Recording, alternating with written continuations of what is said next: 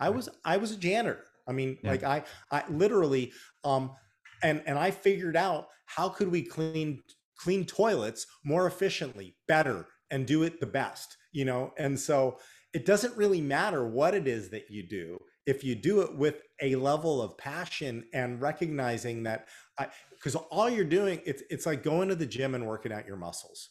And so you're not going to build your muscles overnight. It takes time and consistency, right?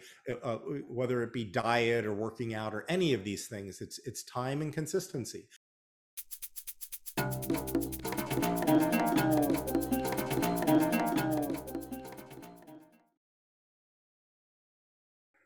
All right. So welcome. It's good to be here with you, Lawrence.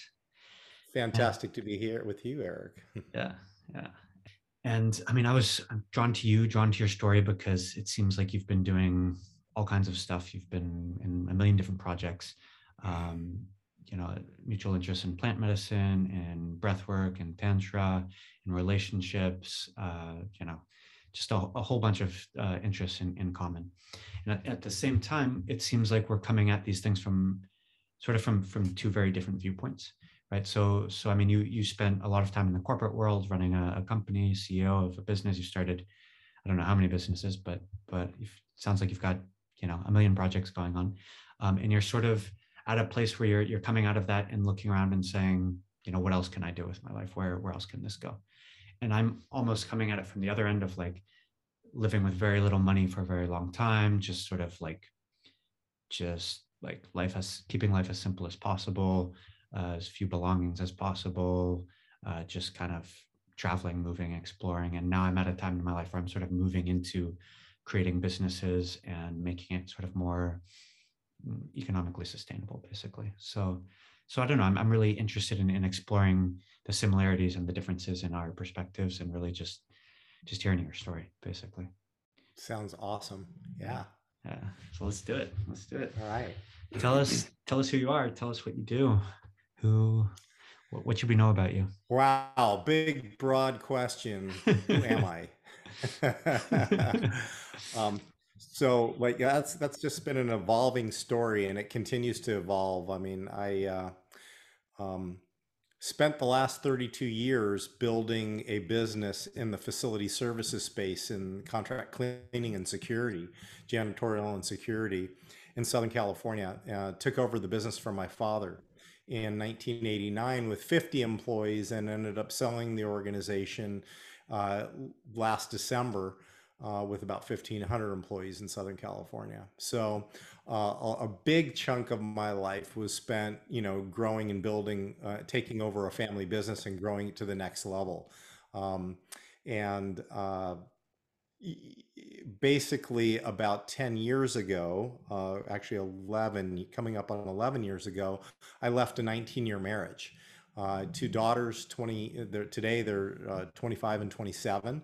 But that was really, kind of the big pivotal point in my life where things really, I would say my bigger awakening, has really started in terms of like, what am I doing with my life and where am I going? And recognizing, staying in an unhappy marriage for many years, because culturally and society, and we're just so programmed, at some level. I know, maybe the, generation today is less so, than my generation. Mhm. But, I watched my parents stay together for, 40, 50 years, and what was, to me, an unhappy marriage. They loved one another, but and I kind of was following the same footsteps. I had two kids and I needed to stay and go the course and build a business, and this is just what you do, right? And then, things started to awaken within me. I started to, open my eyes up, and kind of the introduction was Don Miguel Ruiz, the Four Agreements, and Eckhart Tolle, The Power of Now, and started to kind of have a beginnings of an awakening, Mhm. that journey, has taken the last 11 years on this really circuitous route to where I am today.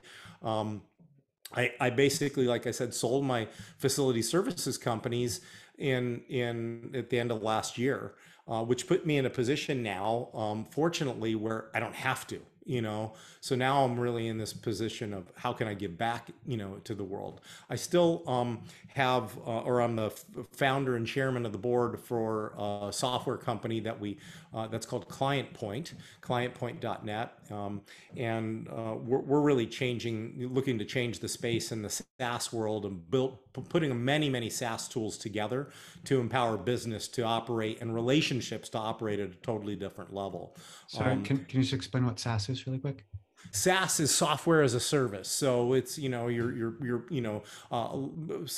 like Salesforce.com and many others in the space where you're actually, paying a monthly fee, and you're paying for user seats to use the solution, and it's cloud based, right? Yeah. And so we built a set of tools for my business, for my security and facility and janitorial services company, because we were looking to automate proposals. It started in proposal automation. How could we actually build proposals faster, quicker, get my sales team spending more time out selling and less time doing the admin work? And that was kind of the genius. It started out as a company called Paperless Proposal. We built this solution. I was very active in the space, within the facility services space. I sat on the boards of industry associations, and a lot of my peers, we would share ideas when we were up to. When I shared what we were doing with this product, this idea, they were like, how could we get it? And I was like, oh, maybe I'm onto something. So, it's the old story of scratching your own itch. So we had an itch, we needed to scratch it, we figured it out, and then we actually brought that tool to the space. And from there, it's just, we've listened to our clients and it's continued to evolve, so we're a growing SaaS company. I brought on a CEO to grow and expand the business. Andy Jednak, who came from NeuroGym, which was John Asseroff's company. And he's been doing an amazing job growing it. And so now I'm actually in a position of more of advising and being able to look at product, and that's kind of my idea. My magic place is with this is visioning the product and where it can go and what it can do for our clients. So not doing near as much work with that anymore. My wife and I recently bought a 4.5 acre property in Bonsall, California. That's in northern San Diego County, kind of out in the country, the avocado capital of the world. And we've got 200 avocado trees and 60 persimmons and pomegranates. And we're just kind of the last 6 months, we started to live in the farm life, moved away from the beach in Encinitas. So we were across from the beach for the last 8-9 years, and kind of just because of the pandemic and wanting to get closer to our source of food, pretty inspired around permaculture and really turning our property into kind of a eco retreat center, and doing mindfulness and breath work and all kinds of cool stuff that we can get into further. But that's kind of where I am today. Wow. Yeah. Yeah. Yeah. There's a lot. So many years sort of working for the family company, growing that, managing that. And I mean, your life, as I understand it, was a pretty standard, working all day, just, grinding away. That was pretty much it. Family when you could, and kind of end of story, right? I was totally in the hamster wheel. I thought it was, at a young age, just the whole interesting, or the conversations around money and the different ways people can go, going in flow state or being really disciplined. And I took the approach of like, work hard, I can no pain, no gain, or short-term pain for long-term gain was kind of the approach that I took. It was like, okay, if I really put my nose to the grindstone and crank, I was in my early, late 20s, early 30s when I started in the business, and I figured, I could do this for 10 years, I'll sell it and I'll be all set. Well, 10 years turned into 32. It wasn't so easy to just make the quick buck and sell the business and be in that position at a younger age. So yeah, I kind of took that whole approach, and that led me into a much more standardized life of working Monday through Friday, and having the weekends for the family and what have you, and doing the grind. which was a very different approach than the more flow state, and kind of just, living and doing, which that's where I'm really, my expansion and growth is how can I be much more into that state now, being and really understand that. And been together with my wife. We got married 6 months ago, but we've been together the last 6 years, and she's just been amazing. Her name's Julie Avina, and Julie is a meditation and intimacy coach and has a tremendous background in tantra, and was kind of a hippie living off the grid for a long time. So she's just bringing all this flow energy into my life, Yeah. all that divine feminine, which really has been, just a huge shift for me, Yeah. in my growth and my expansion. Yeah. Yeah. So you said that that shift started kind of with your separation. That's Yeah. kind of your first wake up call. But I'm curious if even before that, like if your plan was kind of get rich quick and get out, did you have somewhere in the back of your mind like I don't really want to be doing this. It's not really about the money. It's about something else. Or like what Yeah. was Yeah, I think, for so long, yeah, I mean, when I first envisioned it in my 20s, I was like, oh, if I work hard and by the time I'm 40, I'll sell my businesses and I'll be set. Mhm. I'll be able to retire, and do whatever I want to do, and figure out what that is along the way. And so so yeah, I mean, and so and my kind of, growth and expansion from a consciousness perspective really took the form. I don't know if you ever heard of a company called Landmark Education, um, but Vaguely, uh, but tell me more. yeah, the company was originally, so a guy named Werner Erhard had started a program called EST. It was very popular in the 80s, and Mhm. by, the late 80s, I think 88, 89, S turned into the landmark company called Landmark Education, and they had this program called the Forum, and it really taught you how to live a more powerful life and live a life of possibility. And so I spent a lot of time immersed from around 1990 doing, a lot of their work and programs and seminars, and did all their curriculum. And I found a way, I learned a lot about integrity and being your word and doing what you say you're going to do, which really had become kind of my, superpower in terms of, really finding that level of self-discipline, stick-to-itiveness, not giving up, really staying the course. And so that was kind of like early on, I kind of found my lane, I thought, and felt, in something that actually could really keep me on point and do what I say I was going to do. And so really that was, and I brought that technology, if you will, into my business, and all my key managers and people I had all like seeing the same vision on how to be authentic, how to be more vulnerable, how to like, live with a life of integrity, of actually being your word and doing what you say you're going to do. Because, quite honestly, like that we don't find a lot of people in life that really do that, right? Yeah. Yeah, And are for sure. keep their word, or honor their word, if you will. And so I really got, super empowered in that space of um, working and living out of those distinctions, if you will. Mm. Um, and so the shift point happened when I really recognized I was in an unhappy marriage, and how much integrity was staying in an unhappy marriage, and what impact was that having on my daughters. Um, you know, I my partner at the time was fairly materialistic, and so it was for me, it was, and I was a pleaser and wanting to take care of my partner's needs, and it was all about, okay, so it was like she would spend and I'd have to work harder and longer and more, and it was, constantly this kind of like feeding the dragon, and I just didn't know any better. Like, my parents stayed together, and so that was the world I found myself in, Mhm. until, having, a bit of an awakening, and it started with actually having a cardiac arrhythmia.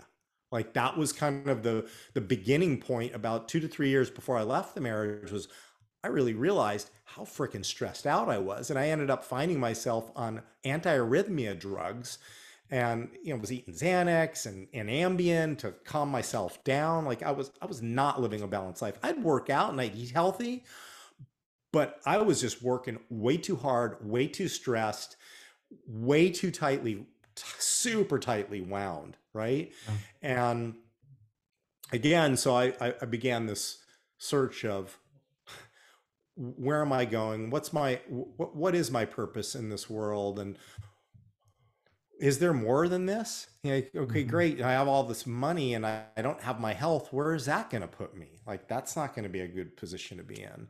And so, that began, the deeper journey. And it was really interesting when I sit within 6 months of leaving my marriage, I was off the anti-arrhythmia drugs and I was not eating, I didn't need Xanax and Ambien to sleep and like completely shifted. And it Yeah. was all about the stress level, right? Yeah. It was bringing my stress levels down. And then, so then, I started looking for practices, things that could really help in that, so I went on a journey into, transcendental meditation, TM. That was kind of made popular by, the Beatles, Maharishi Mahesh Yogi, who, spent a lot of time with the Beatles and, learned about, how to meditate properly. So, I took some courses in that and started a meditation practice where I was meditating, 20 minutes in the morning and 20 minutes in the afternoons every day. Mhm. Began changing my workout routines, adding more cardio and adding that kind of stuff instead of just weights into my routine.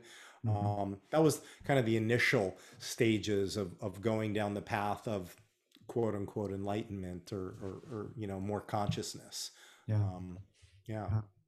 Yeah. I just there's so much information and so many people dedicated to kind of helping people go down exactly that same path. I mean, in so many different contexts, I meet people who are in some version of that sort of, I don't know, focused on efficiency, productivity, being an entrepreneur, creating their business, getting things done. And there's sort of this cult around, yeah, productivity and success, and it's this weird sort of mix because on the one hand, it often includes things like, I don't know, breath work or meditation, mindfulness, but the goal is often like the bottom line, right? It's about creating your business, getting profitable, maybe retiring early, whatever that is.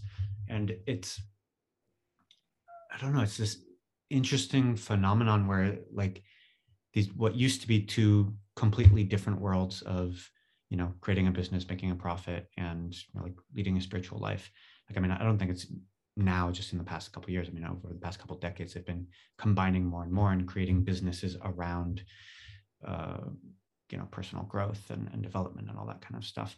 And I guess I'm just curious, like, if you had to tell someone, I don't know, imagine a 20-year-old kid, right, who's saying like, well, is it worth it? What should I do? Should I focus on making a bunch of money and trying to retire early so then I can do the spiritual stuff, or should I just start on that now and forget about the money and that'll come? Should I try and combine the two somehow? Like, what advice would you give someone in that position? Yeah, that's a great question. It's interesting because I'm playing with developing a brand called the CEO Yogi, Okay. Okay. and because I there are a ton of people in the life coaching business, right? Mm. Most of whom have never built a business, but Yeah. yet they're coaching everybody on how to build their business. Right. Really interesting. There's just a ton of people on telling you how to do it, but really they've never built a large organization. I've got the experience of doing that and building a team of people around me. And I think the word that I would say most important is all about balance. There must be balance. Mm. The to the extent that you don't have balance and the scale is tipping one way or the other, um, something's out of kilter.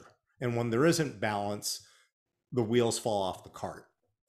you Yeah. know and that's the position I had found myself in, Mhm. was eventually the wheels really just they just couldn't handle it anymore, because I didn't have as much balance as I needed in my life. And so I think that, look, I mean, we there's nothing wrong with making money. Like, there, there seems to be at some level, there's like, oh, like that's a bad thing, but it's all around the approach that we take to making money and how conscious we are around doing it. Because taking care of ourselves and making sure that we have food on our table, shelter over our head, our families are taken care of, we can go and enjoy and do things, and we can get access to, like, unfortunately here in the United States, we have a major problem with health insurance and the access to medical care.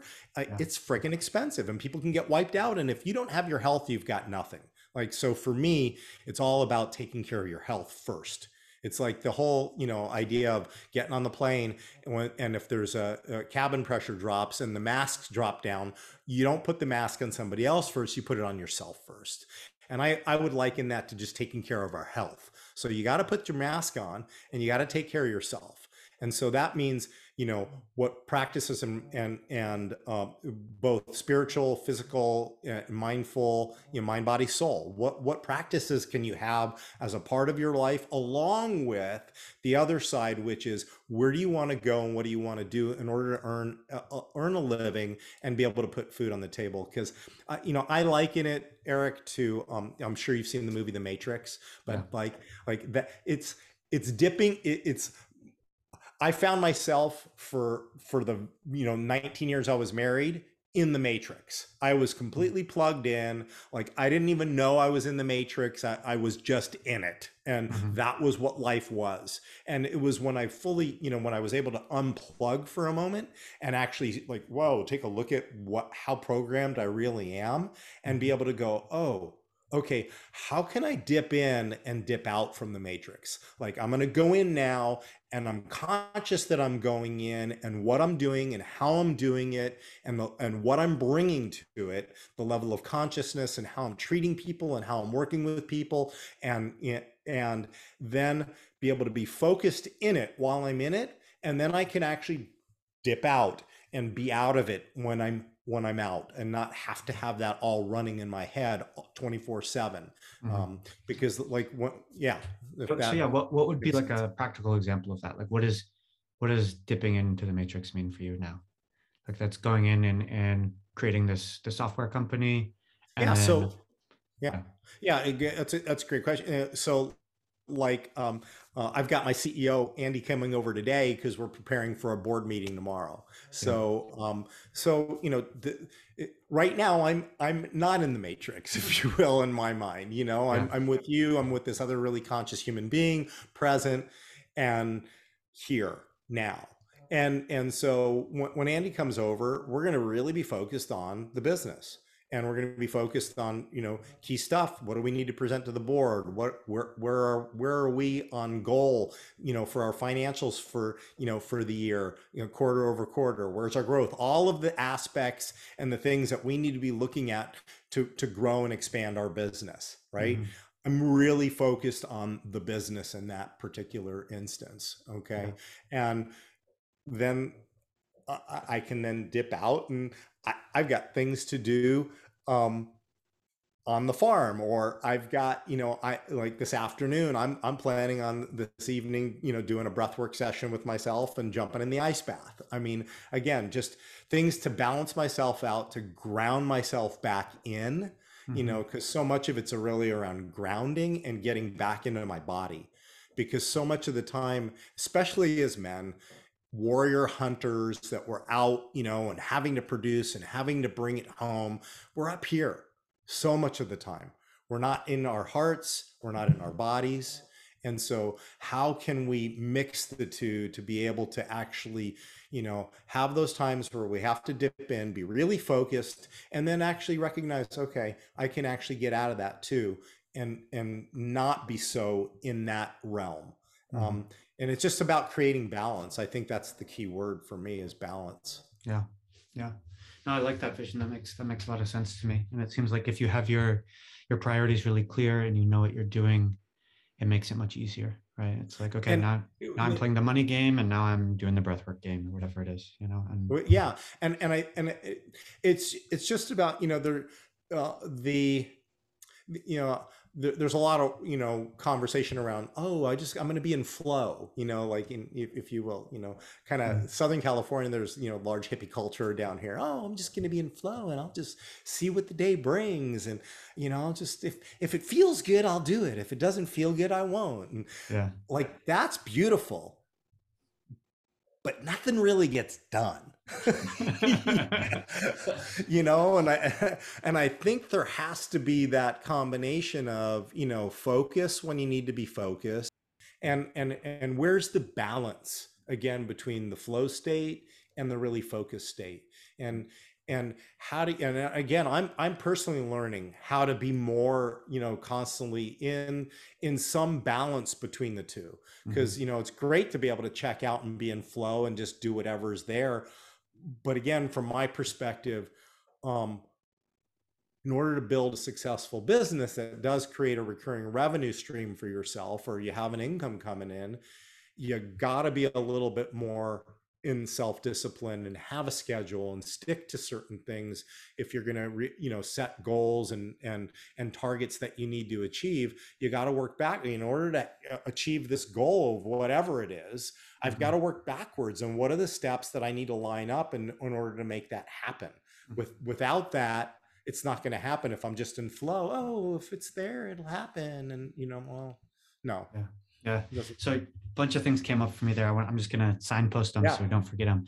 So one is just, I really like that formulation. I think it's really interesting and very different from what a lot of people out there are saying. So we'll want to get into that.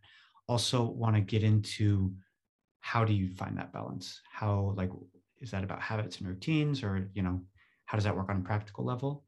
And also very interested in whether you think that's feasible for someone who's just starting out, right? So let's, if you don't mind, we'll just go through those one by one. So to start, in my world at least, there are a lot of coaching and sort of, yeah, life coaches, corporate coaches, that whole sort of hybrid mix of like purpose and profit. The dominant sort of narrative that I come across anyway is that there's no difference between your work and your passion. Like, you should find your passion and make that your business, and it's this insistence that, like, you have to do what you love, and if you just do it enough, it will become profitable. And in some cases that sort of seems to happen, and you get these like social media influencers who are just like out surfing all day taking great pictures, or they have a team of people taking great pictures and they make their money off that, and that's what I see as sort of like the current version of the American dream. um, for me, I don't know, I think that does work for some people, and it's nowhere near as many people as they tell us it will. But what you're saying is something actually pretty different from that. It's saying, like, yes, you can have both, but they don't need to be one and the same thing. I mean, you can be creating a software company and just be focused on profitability and really nose to the grindstone, but then step out of that and go work on the farm and do your breath work. And as long as you have those two components in your life, they don't necessarily need to be from the same activity. Yeah, and in my case, it wasn't the same thing. Like I never thought I was going to be in the janitorial and security industry. Had no interest in getting into that world. And at a young age, my dad was looking to sell the business. When I was younger, I should say, he was in his 60s at that time, and I was in my 20s, and he was looking to sell the business. And I knew that if he had sold it at the time, he and my mom were not going to have enough money to retire on. And I was concerned that at that age, what's he going to do? So I said, Dad, let me come in and help you, and let me help you build up the business to a certain point. Then you guys can sell it, and then because I was concerned. I'm the youngest of three kids. My Mm-hmm. brother and sister are about 10 years older than I am, and neither one had any interest in the business. So I said, let me come in and help you for a few years. I'll help you build it and you'll sell it, and then I can go on and do my thing. Yeah. And that was kind of the direction I was going to go in. And then I found myself in it. And Okay. then it was like, it was a tough struggle for me because the cleaning and security business wasn't my passion. Mm-hmm. But what I recognized is that it was a vehicle. I was handed an opportunity, to come in, and I made a deal with my dad where I said, look, you let me take over the business, and I'll give you and mom an annuity for as long as you're alive. And that was in 1990, and I was hoping they were going to be around for many years. I lost my mom in 97 to pancreatic cancer, and I lost my dad 4 years later to medical malpractice. So they were around for 7 and 11 years during that. But again, the business wasn't my true passion. But Hmm. what I did is I found passion in the way we took care of our clients and provided a level of service to my clients that they didn't get from other vendors in the industry. And then I built and I got passionate about building a team of people around me who saw the same vision on taking care of clients and building a great team of people who loved working together. So the industry itself, as an example, wasn't my passion, but working around teams of people who could all, uh, be rowing in the same direction and excited about a vision of where we could build the business and what we could do and how we could impact people's lives. Like a lot of my people were lower waged individuals, coming in from the lower end of the socioeconomic spectrum, and a lot of those people ended up in, key people who stayed with me. They started as janitors, ended up as operations managers, all during the years of. I saw many people and their lives completely changed by the business. So that there was actually passion for me in that, on how my business was making, or our business was making a difference for those people and giving those people an opportunity to grow and rise up. The best opportunity would be, yeah, finding something that you're super passionate about. And this is what really I'm encouraging my daughters who are 25 and 27.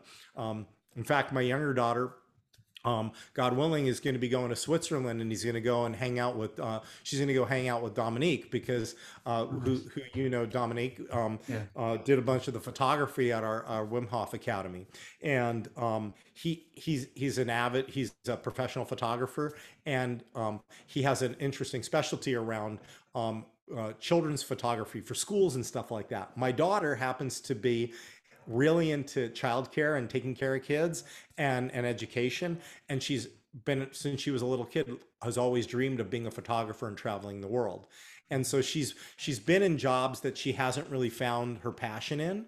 And so I was like, sweetheart, like, let's get you over to Switzerland, and maybe this is an opportunity for you to learn photography, and an opportunity to learn how to do it with children, and find your true passion, because that obviously is the best thing. And but even with that, I think you need all other interests in your life to have a more balanced life, because at some point, I'm imagining that you will reach some sort of an apex or a completion point with whatever that project or that vision is.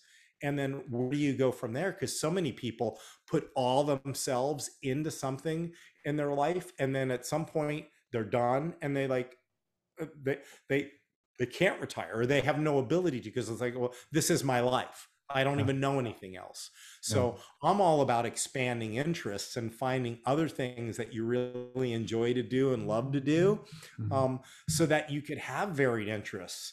And that's kind of how, at the end of the day, where I am now with doing all this breath work and ice baths, with doing Wim Hof training, is now going to actually turn into something that I can now, wow, I can use this as another tool in helping coach young entrepreneurs, because I think it's another great tool in the tool chest.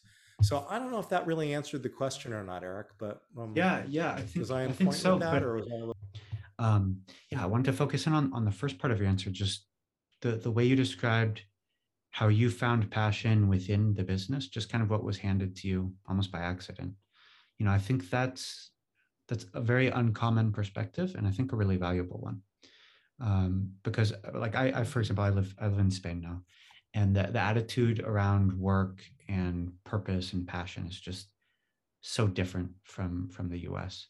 Um, the ideal here is just find a stable job, get paid every month, enjoy your holidays, and like end of story. And that's the most anyone can reasonably hope for. And all this talk about like passion and purpose is just kind of suspect. It's like, Yeah. I don't know, man. They're just in that sense, they're just far more conservative, right? It's just, you know, enjoy your holidays, enjoy your weekends, spend time with your friends. That's all that life has to offer. Like, you know, Yeah, kind of, you know. yeah. And I don't know. I think on the one hand, you can see that as sort of limited and sad in a way, but in another way, it has a certain sort of wisdom to it, you There know. not only wisdom but freeing and liberating, because like it just it kind of at some level takes you out of the grind, and you get to, you know, be present and enjoy every day, as long, you know, if you know you've got a stable job and you have, you know, an income coming in and food on your table, and you know, hey, I'm going to take, you know, a holiday for 6 or 8 weeks per year and I can go and enjoy that. um it works too, right? I mean, Yeah. like there's absolutely nothing wrong with that by any means. You know, I was raised in an entrepreneurial family, having a father that was in business. Hmm. So like I really, except for in high school when I worked at a grocery store, you know, bagging groceries and putting food on the shelves, aside from that job, I never really worked in a regular job. Like I didn't have a job. I was pretty much self-employed. Through college. I was actually, I put myself through college selling Cutco knives, which were, you know, Cutco cutlery, which was Yeah. actually a door at the time. It was door to door sales, of kitchen cutlery and housewares. And I put myself through college doing that, A, selling, and then B, I got into sales management in the company, which was a tremendous experience of learning of, you know, of how to sell and how to talk to people, and actually and what it was to represent a product that was guaranteed for life was also really powerful, because I knew that the product sold itself.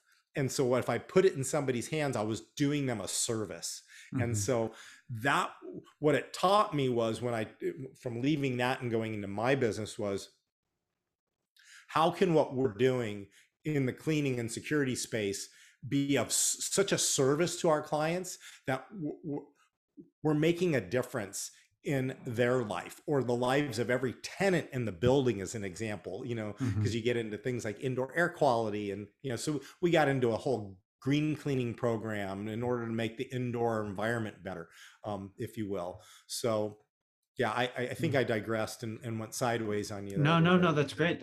I mean, it's just highlighting the fact that, because here's the danger, I think, of uh, the idea that to live a good life, you need to make your passion your business, right? That what ends up happening is a lot of people feel pressure to find, like, what is my passion? And you got a 16-year-old, an 18-year-old, a 22-year-old being like, fuck, I need a passion. Like, what is it? Well, I guess I'm really passionate about animals. And like, I'm going to go to Africa and like learn all about animals. And it's like, yeah, maybe Yeah. that will end up working out for you, maybe.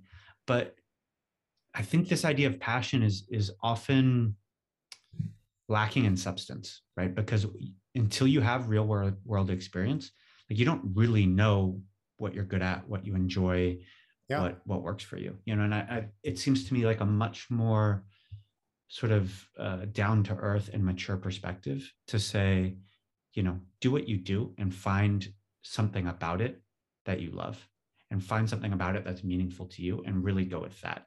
And then we'll see, maybe you can create a business focused on that, but rather than starting from like, first I'm going to find my passion, then I'm going to create my business, it seems really worth paying attention to the idea that, like, maybe you can just start doing something, and almost whatever it is doesn't really matter, and just find value in that. Find what calls to you in that. What are you good at? How do you get value out of that? And then just follow that thread and see where it leads. Yeah, I love that, because I think that I don't care what you do, if you actually really approach it from a conscious perspective and really trying to be your best, Hmm. and do your best. And what, I don't care. Like, I mean, like I said, I started in the contract clean, in the janitorial business. Right. I was a janitor. I mean, Yeah. like I literally, and I figured out how could we clean toilets more efficiently, better, and do it the best, you know? And so it doesn't really matter what it is that you do. If you do it with a level of passion and recognizing that, because all you're doing, it's like going to the gym and working out your muscles, you know, you know, and so you're not going to build your muscles overnight. It takes time and consistency, right? Yeah. Whether it be diet or working out or any of these things, it's time and consistency. And Mhm. so when you start to build a muscle of like, whatever I'm going to do, I'm going to take this job, and yes, it's not going to be my career. It, you know, but when I'm going to show up, I'm going to freaking show up there, and I'm going to be the best at what I do. And there's something about that level of bringing that type of game to it that just offers your own self this growth capability of, because now when I move on to the next thing and it's maybe a little closer to something that I may want to do, or it seems like I take this next job and I'm more interested in that than the job I have, and again, I'm going to approach it that way. You're going to be noticed by an organization, the opportunities for growth and expansion, and who knows what path it may take you. You may be doing a job in one industry and find something within that job that really excites you and turns you on. And it's like, oh, I just really love working and training people. You Mhm. know, I'm doing this janitorial work, but what I found is I could train people to clean toilets really well. I really enjoy training. Like, Yeah. it's not about necessarily training people how to clean toilets, but it could be just the whole concept around training. So again, I think like you were saying is the idea of, if you really don't know what it is, or you don't know how to actually create an income from what it is that you're that passionate about, in the meantime, we have to be pragmatic and we have to take positions and things. But it's then approaching those things with that attitude that I'm going to be the best at it, and I'm going to learn how to be the best at it. So when I leave, I'm going to leave my position better than it was when I took it on. Mhm. And there's just something about bringing that game to it, that level of integrity to something, um, that sets you apart from others and ups your game and moves you further along into the path that you want to take. It's interesting because as you were talking initially about it, when I was in college, I thought I wanted to be a marine biologist. I was like, from the time I was a little kid, you know, I was watching, like, I'm gonna date myself, programs like Sea Hunt and all these really old, like, you know, old program, you know, Flipper and the dolphins and like whatever. I was super excited about, you know, sea life and the undersea world, right? Undersea world of Jacques Cousteau. Like, I was like, I want to do that, you know? Yeah. And so I started out in college, you know, to be a marine biology major, realized could not stand chemistry. Like it was Chinese to me. I could not read it. I couldn't understand it. I was like, this is way too much. I'm not going to take this on. Mhm. Um, and so that passion turned into me getting my certification for scuba diving, and then getting certified all the way through rescue. I'm a course or two away from being a dive master, you know. Yeah. And I figured when I was younger, I was like, okay, well, this passion that I have, maybe later in life, you know, I'll end up, you know, selling my business and buying a boat in the Virgin Islands and having a little dive boat and take people on dive tours. Who knows? Right. Like, you know, Yeah. but so you don't, if you can't make money out of that passion that you have right now, again, pragmatically, we have to take something on, take it on, be your absolute best at it, and find something in there that does excite you, and Mhm. keep going down those paths. Oh, I like training. Or like I like that analogy of maybe I'm working for a cleaning company doing training of janitors as an example. But I really enjoy training. I don't necessarily enjoy training people how to clean toilet bowls, but training. So then you get another position in the training world, and you Yeah. just keep honing yourself down until you really find that which really excites you and turns you on and fills you up. Yeah. Yeah. And at the same time, if you're coming at it from the other way of like, okay, I've identified my passion, I'm going to go for it. Just like you said, there's going to be obstacles. There's going to be things like chemistry or just, you know, daily boring work that just needs to get done. And no matter how sexy something looks from the outside, there's always a Totally. bunch of drudgery. And I think a lot of people don't really realize that. The propaganda is, it's all passion, it's all fun, it's all flow state, it's all beauty, it's all, I don't know what kind of filters, whatever, some kind of like, everything's just fun and easy and beautiful, right? And that's not true. That's not true for anyone, and it's, I think if you're coming at it the other way around and saying, look, I'm going to do the work and I'll find my passion from that. That just seems like a much more solid place to come from than like, I'm just going to connect to my passion, whatever makes me excited. And then, I'll hire someone else to do the work, you know? Yeah. And so, yeah, that, I mean, that perspective makes a lot of sense to me. That seems really, really solid, but at the same time, it begs the question that I asked earlier of like, how do you organize your day? How do you, because for me personally, when I focus in on something, I sort of get like tunnel vision. I'm just like all that, I can literally like stop sleeping and stop eating just to like get the project done, you know? And I mean, it's not so extreme anymore. I've kind of found a balance in that, but at the same time, it's like, if you're really focused on being the best, whatever, janitor or trainer or CEO or whatever it is, like that takes time, that takes energy, and it can be quite a challenge to figure out how to get other things in your life, whether that's a romantic relationship, maybe that, being a good dad, taking care of your body, Yeah. whatever it is, so how do you find that balance personally? Yeah, and I think, for me it's come down to practices. And then, and so making time, and oh, I don't have any time to work out, or I don't have any time to like, well, get up an hour earlier. Like for me, especially when my kids were young, like I wanted to continue to train. And there was a period of time for the first 3 years that my daughters were little. I stopped going to the gym and working out. I gained like 10 or 15 pounds, like, a little bit of a dad belly, and I wasn't training and wasn't taking care of myself. And I was more irritable, and I wasn't always present because I was not taking care of me, Yeah. right? Mind, body, soul. And so having, so I decided at that point, I'll get up at 5 in the morning, instead of getting up at, 6 or 6:30 in the morning to get ready for work and be at the office at 8. I'll get up at 5 in the morning and get to the gym, and I'll get my workout in first thing in the morning and get it out of the way. And it was like, I own the day.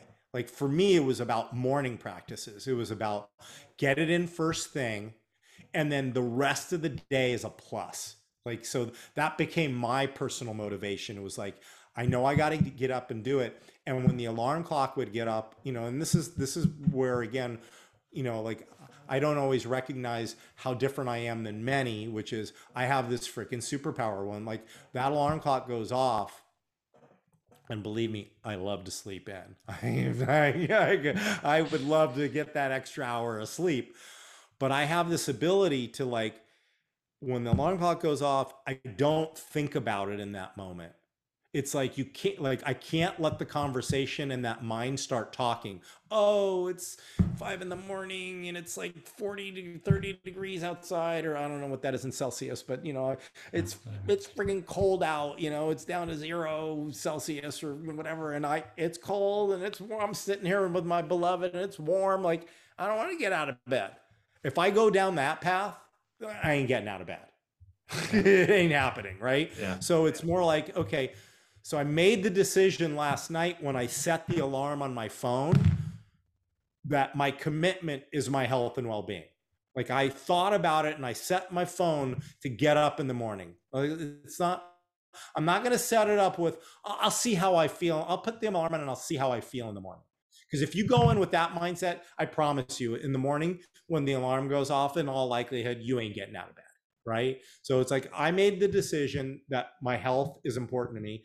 I set my alarm, I get up, and I just do it, and I roll heck out of bed. Mhm. And once I do, and whether it's, for me now, it's things like breath practices, getting up, getting my breathing in, getting in the ice bath, and again, then I own the day. Like, that's been, the magic for me. So most days it's the mornings, but then, like, there's days like today. that I had a crew of guys coming to do some work on the farm here, and uh, I couldn't get up early enough because these guys were going to be here at the crack of dawn and I needed to be prepared. And so like today for me, it's like, okay, when can I fit some time later in my day, you know, to still honor my practice and get my breath work in and get my ice bath in, Yeah. knowing that, X number of days per week, I got to get these practices in because again, I know what they do for me is they ground me out and they keep me more focused when I am in the hunter mode of doing what I need to be doing. I'm like rested, I'm rejuvenated, I'm uplifted, and I've got more power because of my practices.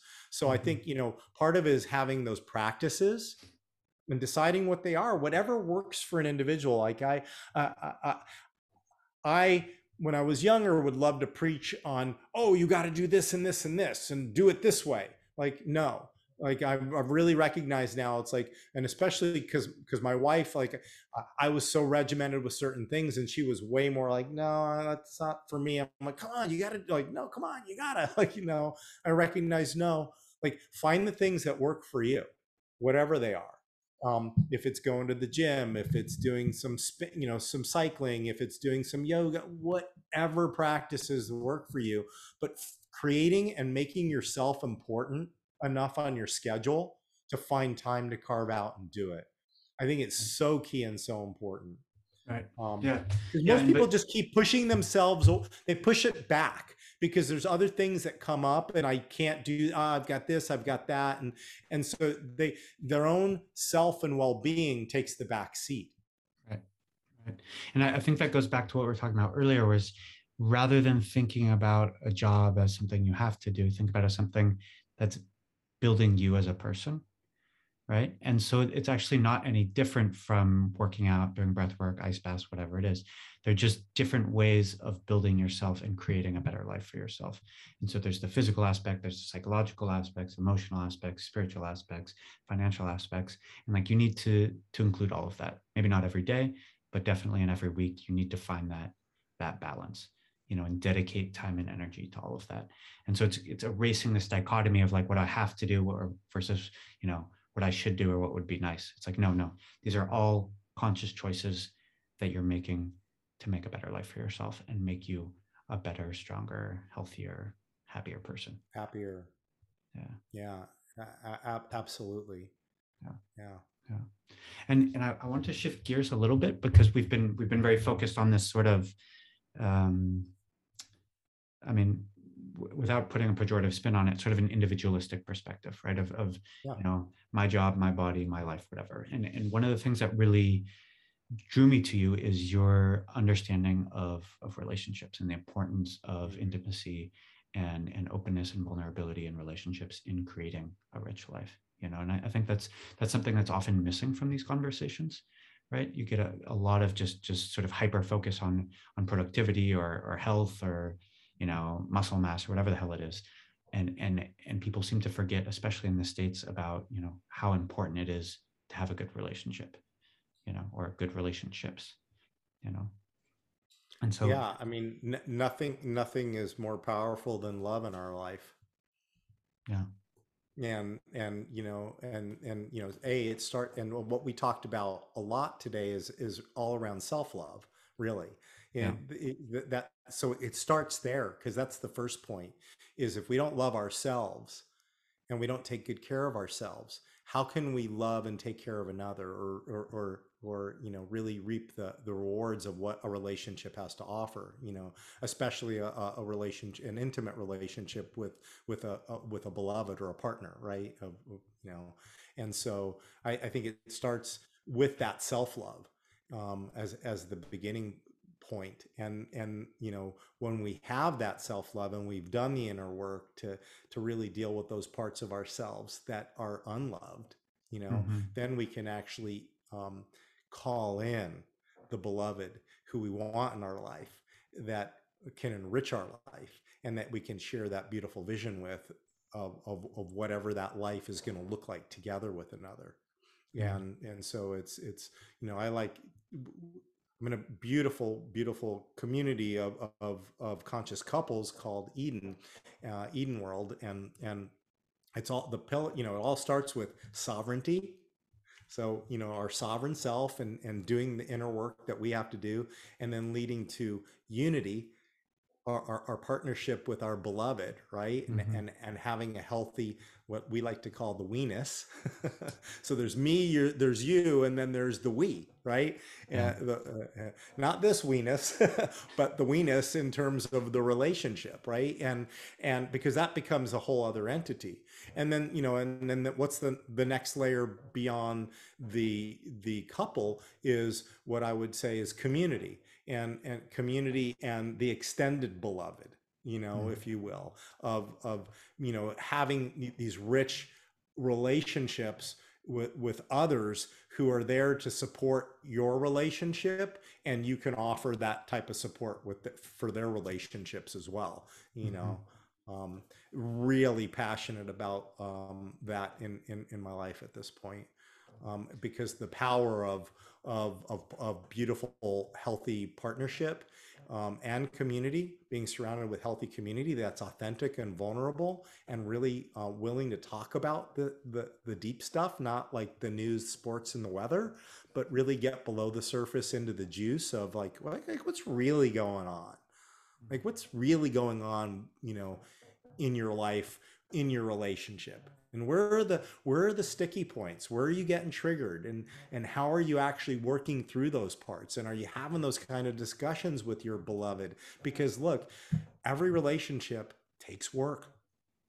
It doesn't just, it's not just all rainbows and butterflies as much as Yeah. we'd love to, you know, think that it is. um, Yeah, that's the other, it's the grand myth. It's an exact parallel to what we were talking about earlier of, you know, just follow your bliss or whatever. It's like you can fall in love with a beautiful human and, you know, they're sexy, they're fun, they're great, but then, you know, shit is going to Shadow. happen.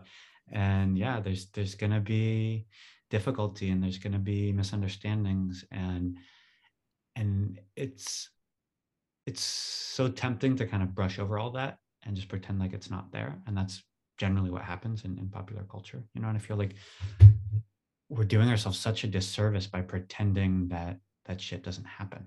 You know, it's like as a culture, we're really lacking in a mature conversation about, you know, a good relationship does take work. Even if it's difficult, doesn't mean you need to end the relationship. You know, it means you need to work on it. Well, and I think that that's what Um, most people end up doing is that, right. oh, it's gotten tough, and then and you just leave versus, Yeah. you know, really trying to do the work. I know, like even even before I became, you know, more going down this path of enlightenment and really understanding the work required in relationship, in my former marriage, I tried to go to therapy and I tried to work through it, and I didn't have success. But I think people often do leave far too, you know, leave far too early, or end relationships far too soon because something's come up for them. And that doesn't meet my standards. And a lot of times it's miscommunication, because meanings are in people, not in words, and we just don't take the time to really like sit down in a non-triggered way, you know, because when our triggers up, it's the monkey mind that takes over, and we have no ability to, you know. And then what often happens is, as our partner will say something that'll get us triggered, we then lose our cookies, and then we're spewing or saying things that hit on that individual's trigger, and then and it's what I call the misery go round. Yeah. And it's usually the same sort of topics over and over and over again that create those triggers. And it's like, okay, let's start to get beneath the surface of what's really the value that that person has that I'm not understanding. And maybe if I can actually see the value that they're really fighting for, or that's really important to them, underneath whatever they're saying, then I can actually connect with that value and recognize, oh, you know what? They just have a value for, you know, having more time and attention, you know, or, you know, because they're pissed off that you're going to go hang out with the guys or whatever, right? Yeah, why are you always going out and drinking with your friends or doing whatever you're, you know, and the nagging or whatever the case might be in some, you know, unhappy or unhealthy relationship, right? Mhm. And it's like, what's the value that's under the complaint that Right. the person is really looking to have met? the need or the value, Yeah. because we can't argue with a person's needs or their values. We certainly can argue about the way people present stuff to us, Yeah. or be in conflict with that. But if we understand a person's needs, I have a need for more time, more of your present time, and more of your attention when we are together. Hmm. Great. Well, what is that? Let's explore that. Let's get into that conversation, because that's a conversation then you could actually go somewhere with, versus when it's all about the trigger. When we're talking about, and he said, and she said, and then he said, and then she, like, you got to get underneath all of that, right? And so, yeah, that's where the juice starts getting. Yeah. Yeah. That's where John Gottman, the yes, psychologist. Yeah. yep, Yeah. He has this great image of like two fists butting against each other, constant conflict. And he says, if you could just open those fists up, what you'd see inside is a dream or a need that's not being met. And so much of it is about that, just seeing what's underneath that surface level complaint, or whatever it is, and getting to the root of the disagreement. yeah.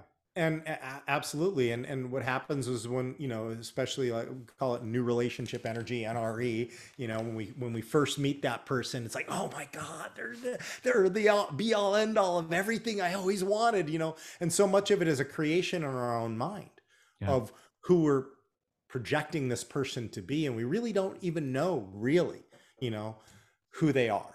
Hmm. And, it's like knowing who we are. I mean, first of all, it's hard to know who we are. Like, as we continue to peel layers of the onion off of our own selves in a short amount of time, are we really going to know who this other person is? No. And as we begin to discover, that's when the triggers start occurring, because there's things from our childhood, from our past, that people will say or do, that, and there's neural pathways that are formed from a very young age that will lead to us dumping hormones into our body, like cortisol and norepinephrine, and these different neurotransmitters that create a hormonal reaction in our body. And oftentimes most of us are addicted at some level to those not happy hormones, but those real stress hormones, because we had those shots of whatever that cortisol was from that traumatic experience at a very young age. And as bad as it was, our body like got addicted to that type of a feeling. And Yeah. so at some level, we repeat that over and over in our relationships. And I know for me, I was totally addicted to norepinephrine, to adrenaline, norepinephrine, cortisol, and this much more of the stress hormone, and it wasn't actually until I started really doing the breath work and cold baths that I realized, oh wow, it's way better to be addicted to dopamine and serotonin than it is, high levels of cortisol in my body. Yeah. Yeah. So what is your, like, if we come back to this idea that it's about the practices, it's about the daily routines, it's about what do you actually do day to day, what what kind of practices do you have to maintain the relationship and the connection? Oh, that's a great question. So, I'm really fortunate, again, because my wife is a meditation and intimacy coach, and was a tantra practitioner for many years. She studied under Charles Muir, kind of the father of neo tantra here in the United States, and with Source Tantra, and so she's just been really amazing, because she's all about healthy practices for the weenus. And one of them that we have is a non-negotiable date night every week. So, for example, for us, it's 6 to 10 every Wednesday night, Mm. and it's non-negotiable. Like, that's on our calendar, and we show up. Period. There's no excuses. There's no, oh, we got something, we got to move. No, no, it's every week, and it's not a date night like we go out to a movie and out to dinner. It's Mhm. a date night at home. And basically how it works is, whoever's in charge of that week's date night, um, will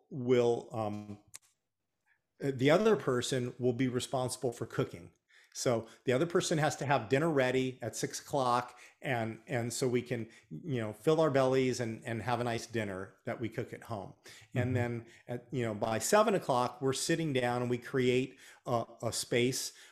You could in our room, a sacred space where we put down cushions, we light candles, we use incense, we have oils, we have we'll use different tarot card decks and things like that, and we'll get into we'll set this beautiful sacred container where we call in, if you will, sacred space, and we're calling in this beautiful tight circle, and the spirits of our ancestors and the spirits that are looking out over our relationship, and we'll call that space in. And then again, one of us is in charge of the flow of the night. So it may start off with, again, calling in space, and then we have a beautiful ritual where we anoint each other with essential oils. So we have this beautiful essential oil, and we'll put some on our fingers, and we'll dab it on our wrists, and we'll let each other smell it, and then we'll dab it on each other's chests and or foreheads, and we'll just say some beautiful words to one another, acknowledgement from the last week. Anything that we just want to be able to bring and say into the space about our beloved, that we can just acknowledge, whether it's like, how they showed up for us, or how they took care of the home, or how they made up beautiful dinners, or whatever it is that you can share words of praise and gratitude to the other, and just this beautiful acknowledgement to this beautiful being that's sitting in front of you, that you share this beautiful life with in this moment, right? And then we'll switch, and the other person will do it with the other. And then, from there, as an example, we'll do things like pull cards. So we each have our individual deck, that we'll pull a card for ourselves, and we'll read it and share what's coming through from that, what any messages that are coming through from that card for us. Hmm. And then we have a deck for the weenus, and we'll pull a card for the couple, and we'll share and talk about that. And then and what's beautiful about this is that there's nowhere to get to. It's not about, oh, this is going to always lead to us making love or having sex, right? Hmm. Like that often ends up where it'll end up going, is that we know at the end of the day we have this beautiful connection time, and somehow, some way, it ends up turning sexy Hmm. at the end. And so, but that's not the stated goal. The stated goal is presence and deep connection with one another, to have time to just sit and be with each other. So we'll often do breath work practices together. We'll sit in what's called yab yum position, where I'll have my legs crossed, and she'll sit on my lap with legs crossed, and we'll be doing some beautiful eye gazing and beautiful breathing together, where our breath becomes in unison, and just really just flowing with our energies together, and just being in this beautiful state of resonance, and our hearts in harmony, and our breath in harmony, and just, again, getting into that state of just presence. Like, this is it, I'm in the now, this is where I am right here, being 100% present with the other. So practices like that, we may even play some fun games, that we may have. We have a lot of different exercises and things that Julie's developed over the years as part of her work in the area of intimacy, and for relationships. So Hmm. I'm super blessed, because I've got a partner that has so much. So I've learned so much from her. Yeah. Um, but that's one really beautiful practice, as I said, is having a non-negotiable date night every week. That's a practice that we've put into place. The other thing that we like to do is, once a month, have a surprise date night with one of us, and that's going out on surprising the other with doing something. So maybe we'll make dinner. I'll make dinner plans and take her to a show, or go to a movie, whatever. But and we switch off again, back and forth. So not one person's always responsible for having to come up with the idea and what to do and where to do it. It's creating that balance in the relationship, is really a super powerful thing to be able to have, where it's like, oh, I'm just going to rely on my wife or my partner or my husband or whoever, to come up with the plan and do it, and I'm just going to follow along. It's like, Mhm. no, you got to do your share, right? We all have to do our share in that, in the partnership. Mhm. Yeah. Yeah. I really like those ideas. That sounds really nice. I think I'm gonna have to start doing that. Um, And can I share one more cute one that I yeah. really think people will love, that I learned Please. from um, uh, our founders of this couples community, Eden, Rano and Sierra, and they have one that's called 5 minute. They have a little game that we really love. It's called 5 minutes of anything. Mm. So it's really a cool game because it's in our day-to-day life. It gets and especially if people have kids and all that, it's like, oh, when do we have time? We can't make time for, and it's all about just small amounts of connection that you know to just get reconnected.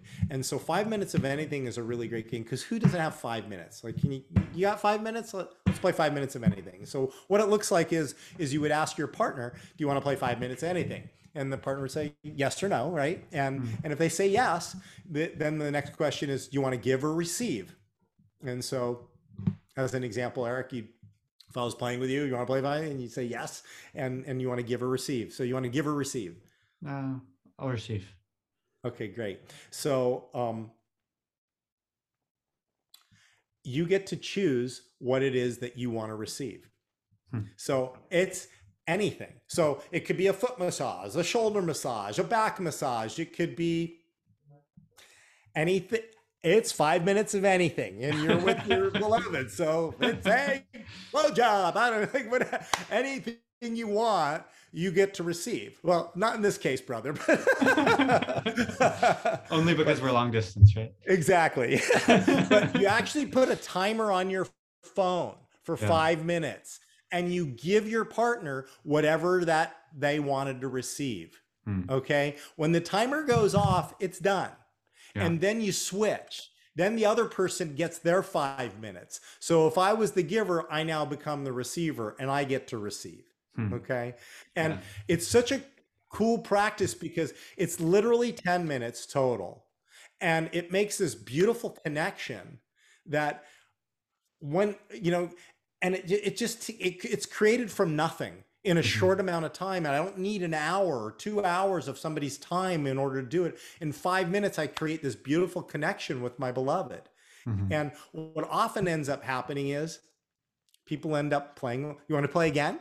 Like, do it again. So the 5 minutes turns to, or total of 10 minutes turns to 20 to 30, like all of it. So you've all of a sudden created this beautiful flow, because again, many times, like, it's like, God, if I could just, I would love to have a back or a neck massage or a foot massage. And like, if I ask my wife, she's like, I'm the one who needs it, right? Like, you can get a response like that. No, you give it to Yeah. me. Like, and it's like, oh, and you think, oh, I'm going to do this massage for an hour or half an hour. And like, oh, I don't want to do that. Right.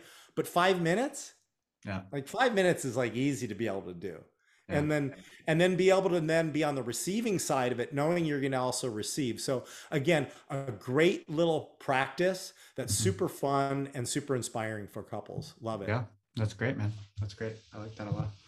And I'm gonna ask you a question which you don't have to answer, and we can even edit it out if you don't want to. But um, so we've been talking about the sort of male energy of being driven.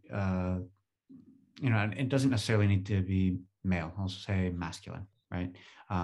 Plenty of females have it too, but Yep.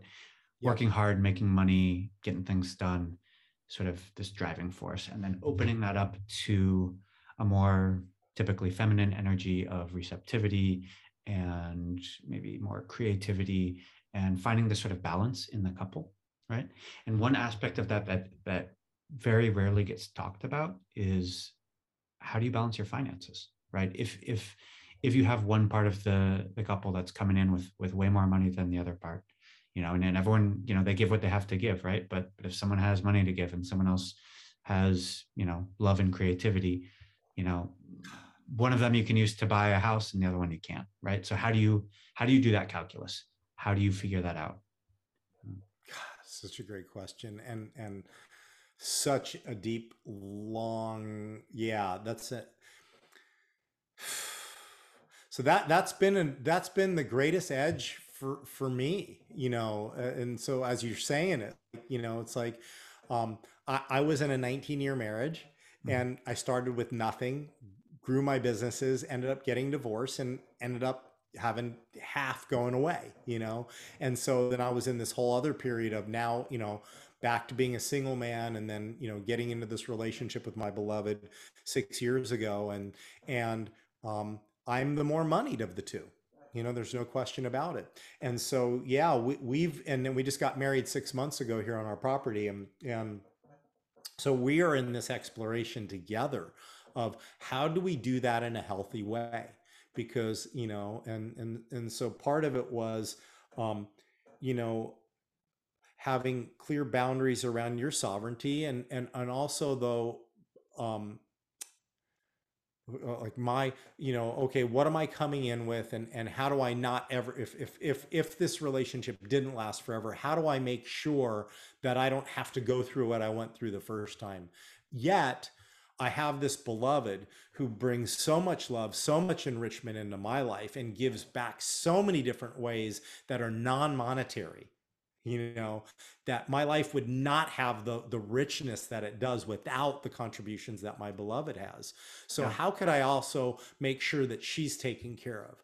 And so, we went through this whole exercise of going through, with a conscious way of looking at a prenuptial agreement before our marriage, and then,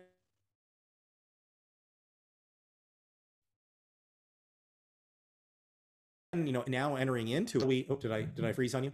Yeah. Did it freeze on you? Yeah. The Am I back? prenup, conscious prenup. Yeah. Sorry. Yeah. So we worked together to create a conscious prenuptial agreement, because I was really convinced that being with her for 6 years already, knowing what goodness that she's brought into my life, and knowing that my cup at this point, having sold my businesses and where I am in my particular financial situation, is to the point where I have more than enough to take care of myself and my daughters, Hmm. if need be. That if our relationship long term didn't last, how can I make sure that she doesn't walk away and have to start all over again, you Right. know um, so there's that portion of it, and then there's the portion of it that's practical in our day to day of um, yeah, I am in a different financial position than she is, and am I going to continue to have to, make her have to work and bring in financial, and have her intimacy and meditation and intimacy business and practice, the business that she have to be a revenue generator for us, that she has to pay all her bills? Or can it be more of her passion, and she's doing it out of, her give back, and also obviously working, because when you're less after the, when she was after it for the financial aspect, it's that whole thing of the, the more you push towards something, the more it, it seems to push away, right? The more you're Mm. reaching and grabbing, the more Yeah. it pushes away. And what I found is that when I could let her be in her divine feminine, and she could actually put that masculine side, because she was a very independent woman for many years, a single mom taking care of her daughter, and she had to figure out how to hunt and fish on her own, and she did an Yeah. amazing job of it.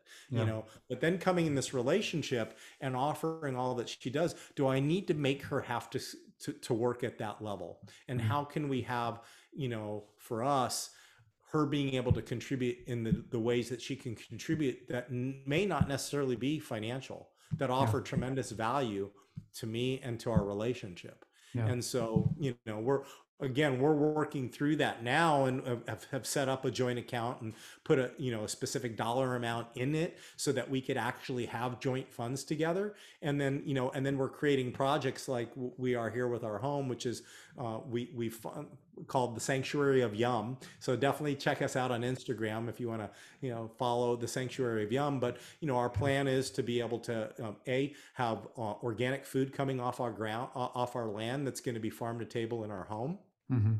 and then be able to also have that available for our community, and then be able to sell some of that and bring that out into the to the local community here. but beyond that, then be able to do workshops together, whether that be, her teaching tantra and me teaching breath work and ice baths, and being able to have a shared vision where we can have income coming in that we both share in. So I mean, I think at the end of the day, I don't have a solid answer on it, Eric, because it's an area for us that we're still working through and learning through. But I'm really clear one thing, that as soon as I was able to take the pressure off of my wife to have to, Hmm. it has made a huge difference in how she shows up, because she's able to really drop into her divine feminine. Hmm. And that has huge benefits for me and Yeah. for us. Yeah. And so, yeah. Yeah. Yeah, no, definitely. I have a very similar experience, and it gets into this weird sort of taboo area, where it's the PC thing to say is, men and women are exactly the same, and it makes no difference what you have between your legs. It, we all should be, basically like have exact equality in the home, and I don't know any examples of that actually work. It seems like they're, as long as both parts are giving what they can give, and Yeah, and yeah, and I came from a traditional marriage, mhm, and that's not what I have today.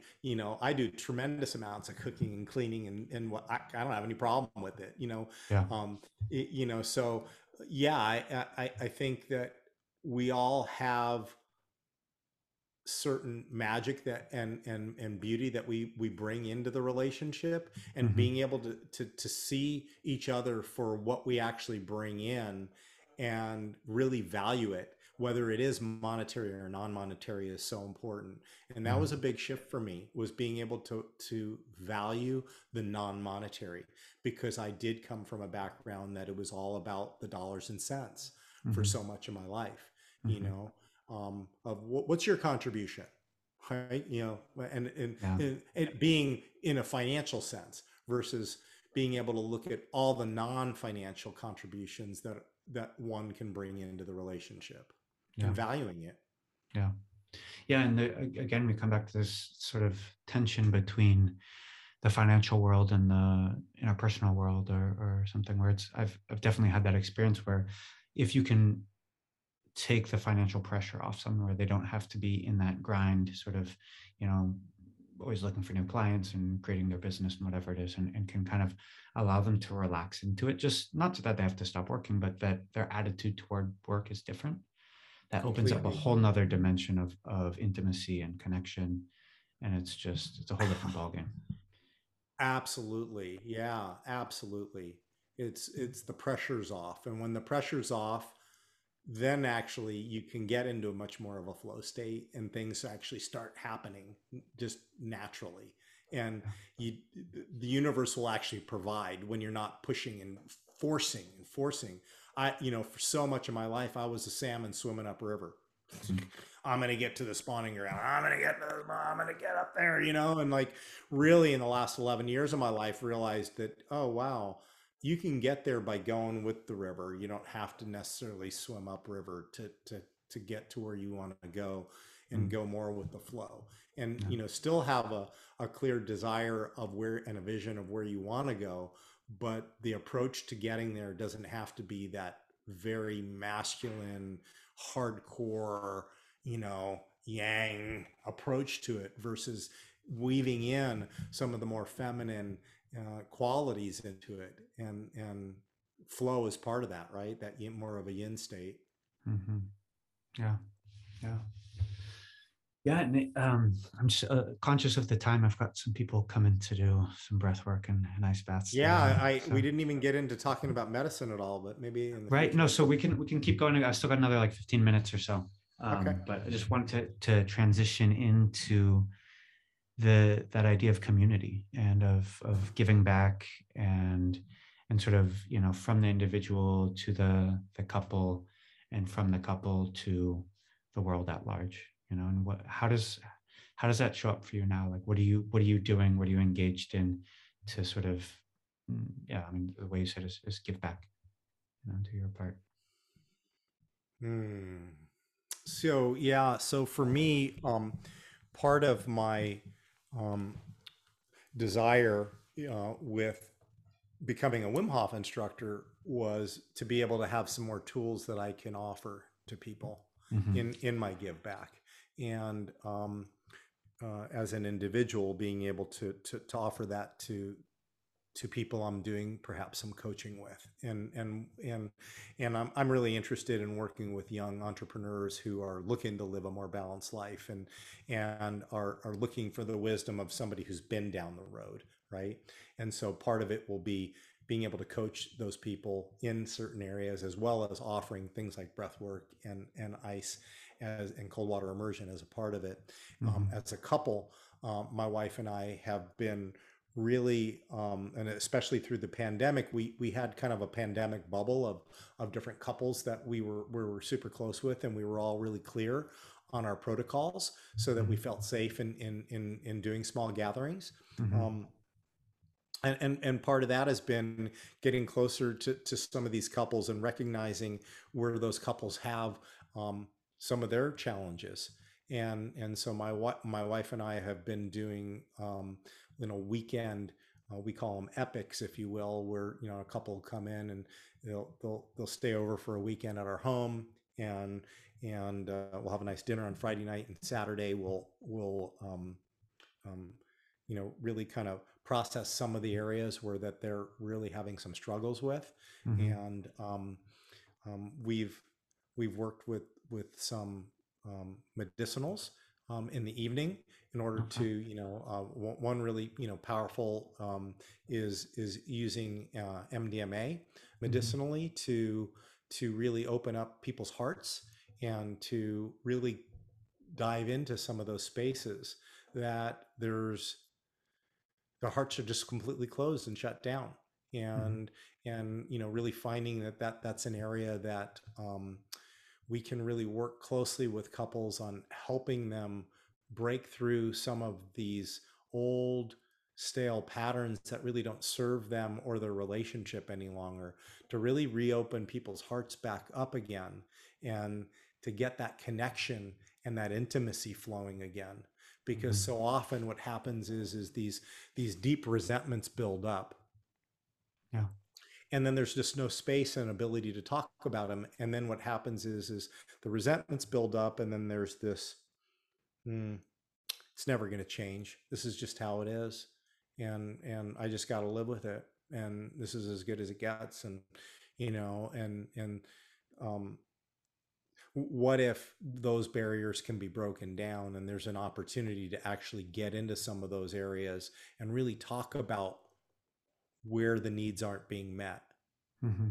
and what are the values that aren't really being addressed in the relationship, to help the couple break through those areas, and then rejuvenate that new relationship energy that's been trapped underneath all those layers of crap that build up, right? Hmm. And to clear some of that stuff away, so that you can get into this beautiful place of heart opening and deeper connection. Makes a huge difference. So, we've done this type of work medicinally, non-medicinally, and it's made huge differences in the community of couples that we're friends with. That we have a number of dear couples whose relationships probably would have ended, and we've had the opportunity to do this type of work with them through this type of intimacy coaching, to Hmm. really break down some of those areas and open hearts back up, and really really coming back into healthy polarity in the relationship. Because I don't know if you ever heard of Esther Perel, and she Yeah. talks a lot about that healthy polarity, and really being able to see where the polarity lies in the relationship, and being able to play with that polarity. So, Hmm. for my wife and I, as an example, I'm that strong, masculine, and always in charge, and da da da da, and she's much more, often more in the soft yin space. And what does that look like if we can flip that sometimes, and play where she can actually be in charge, and Hmm. I play the more yin role, and playing in some of that polarity and how that actually positively impacts the relationship has been, for us, um, a super powerful way to strengthen and bring the relationship even closer. Yeah. Yeah. So I think the question was,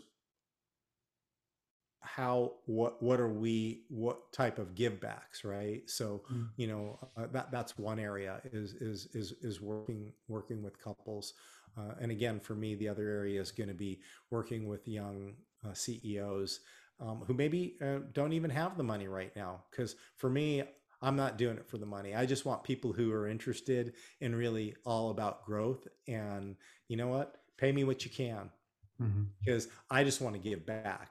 I wish when I was young, I had somebody who could mentor me and offer me that.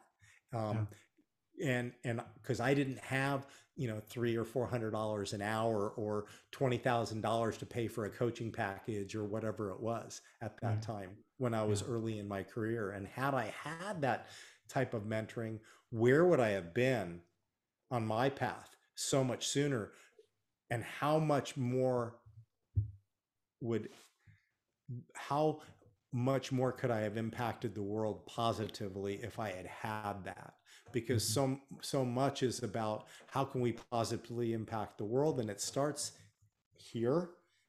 If we're solid and we're doing our inner work, and so many aspects of that work is finding that self-love and that Hmm. happiness inside, and then extending that to those relationships around us, whether that be our beloved, if we're in partnership, or any of our interpersonal relationships where we're emanating love and light. And because we're coming from a really, our cup is full because we're self-resourced, and being able to spread that then to the next layer, and then that just spreads, because if everybody's doing that work, where is the world going to be, right? When love is paramount, when our connections are paramount, especially now more than ever, because, and especially here in the United States, like we see such divisiveness between the vax and the non, all the different polarity that we see here right now. Yeah. So, Yeah. Julie and I are really all about how can we give back in a way that leaves this world a better place, Hmm. and so that we can, continue to expand ourselves and expand those that are around us, so that we can find more love in our lives. Mm. Yeah. Yeah. That's beautiful, man. Thank you. Thank you. Thank you, brother. Yeah. No, that sounds like some really amazing work you guys are doing. All right. Well, I guess I don't know. Is there anything else you want to cover? Any questions you wish I had asked? Anything that you just want to blurt out to the world? Um, yeah, I kind of went into MDMA, like all that, but I just, it's kind of interesting because, I don't know if I should talk a little about my journey in plant medicine, and how, where that's gone. But I think you got a lot of good content here. Yeah. Hmm. Yeah. Yeah. Yeah. Yeah. And- Yeah. and- But I mean, yeah. Let's go there, man. Let's do it. What Yeah. I mean, so yeah, you mentioned MDMA, but what is your personal relationship with psychedelics, with plant medicine? How has that played into your personal journey? yeah. So, for me, my journey around that started upon leaving my marriage. I had a good friend who had worked with plant medicines, um, and I always looked at it as doing drugs when I was in my former life, if you will. Like, Yeah. oh, I don't need to be doing psychedelics. That's just doing drugs and whatnot, and really didn't understand the power that some of these medicinal plant medicines really offer. Um, and so he actually took me down to Monterrey, Mexico, on a trip about 10 months into my divorce, when I was really in a tough place emotionally. Um, lot of blame, a lot of shame, a lot of guilt going through me, related to leaving a 19-year marriage and my, where that put my daughters and just the whole nine yards. So he took me out, down to a gal in Monterrey, Mexico, that was working with peyote. And I went on a week long, quest with him down there to this gal's ranch. Um, and that was my first connection to plant medicine, was working with peyote, and had a very, very, very profound experience of working with that medicine on releasing a lot of the shame and the guilt that had pervaded me, with the divorce, Mm-hmm. and opened up some areas for me, that and thin the veil, if you will, to be able to see life in a way that I hadn't really been able to see it from an angle, from a different altitude, that I wasn't able to really see it from before. Mm-hmm. So it was definitely not to get high by any means. It was an experience of growth and expansion as I Mm-hmm. took that journey. And so that was my kind of my first experience. And then he introduced me to some folks that would travel in. The gentleman was Colombian, and he trained in the Amazon with ayahuasca and ayahuasqueros, and did a number of ayahuasca ceremonies. And again, you know talk about thinning the veil, and opening up areas, and really being able to deal with parts of myself that I had no ability to really connect to and deal with. Mm-hmm. Found tremendous healing, and deeper connection to the earth, Mama Gaia, through those plant medicines, and really recognizing what is important, and what is my path, and where, and what is my purpose going to be in life, and how can I give back. That was really one of the big messages that kept coming through from the plant medicine, was, on a go forward basis, is, I have so many experiences. I've learned so much in the business world, and how to make money and whatnot. And how can I give back in a way that could actually make a difference, so that the world will be a better place, Mm-hmm. for the future, with young entrepreneurs. So, Iowa was something that really opened my eyes to that whole journey. Mm-hmm. Um, um, had some have some other friends who are shamans locally here, that work with Wachuma, which is kind of a cousin to the peyote, Mm-hmm. San Pedro cactus, and it's also known as the grandfather plant. And I've done some work with the Wachuma plant, and again, just really shedding those parts of myself that no longer serve me.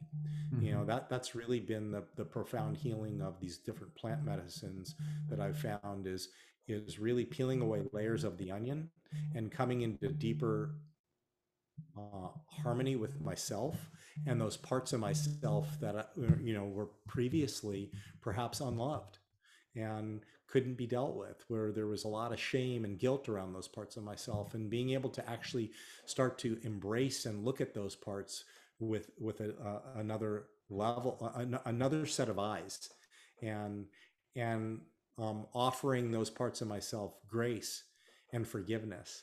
Mm-hmm. um, and even working with psilocybin has been, a tremendous adventure in that arena of, again, getting closer to self, and parts of myself that I had trouble approaching. Mm-hmm. Um, Parts of myself that I wanted to deny and repress, versus actually embrace and own and integrate, all those different parts of the shadow self that we try to run away from, but they're always there, and then they show up in our triggers. And you know, we're in relationship with someone and we have something that's said, and it's typically usually those shadow parts of ourself that are controlling the wheel, right? And Mhm. so I found in my journey working with some of these medicinals, these plant medicinals, with and it's all around obviously doing it in a safe environment. It's all about set and setting Yeah. and clear intentions. So, you know, I would never go down this path with anyone other than somebody who's really qualified to lead in this type of work. Yeah. But I've found that, you know, doing it in the right environment with the right people, and if your intentions are to, you know, to really delve into those parts of yourself to find full love of self, those are really, really powerful tools to open up parts of the self that you just can't get through in talk therapy, as an example. And I've done years and years of talk therapy. When I was going through my divorce, before my divorce, during my marriage, in my younger days, I had done, you know, work with therapists on those parts of myself, but always found that there was a block. You know, Mhm. couldn't really get to those certain parts of myself, because the egoic mind just did not want to see it die, those parts of myself die. And so, you know, some of these plant medicinals have really been profound for me personally in being able to break through those walls in my own self, Yeah. and open and expand my heart, and expand my own love of my own self. So yeah, that those have been, you know, clearly a part of my journey into a higher sense of enlightenment Mm. and spiritual closeness, and that whole mind body soul connection. Yeah. That's beautiful, man. Yeah. It sounds like we have a very similar experience in that regard. I think that's what it's all about. Is getting through those barriers, just letting those walls dissolve and getting into deeper connection with the self, you know. Yeah, and I think it's all about, you know, like there's no one right way to get there, to get to that place of complete self-love. There's no one, oh, here's your silver bullet, just do this and it's all going to happen. Oh, do one ayahuasca ceremony, you're going to be, you know, so you're going to find out. You may or may not, right? And it's about having different arrows in your quill that you can, you know, use breath work, use cold immersion, use meditation, use, you know, plant medicine, use therapy. Like it's all of these different, you know, arrows in the quill Mhm. that are there to help us heal those parts of ourself that, you know, are unloved Yeah. and needing that love, you know. And usually that usually all comes back to that inner child. Yeah. Yeah. Definitely. Yeah. Definitely. All right, man. I think we're gonna have to end it here. I'm Awesome, sorry. brother. I'm really enjoyed the conversation. I really appreciate your Yes. time. But yeah, I just gotta go.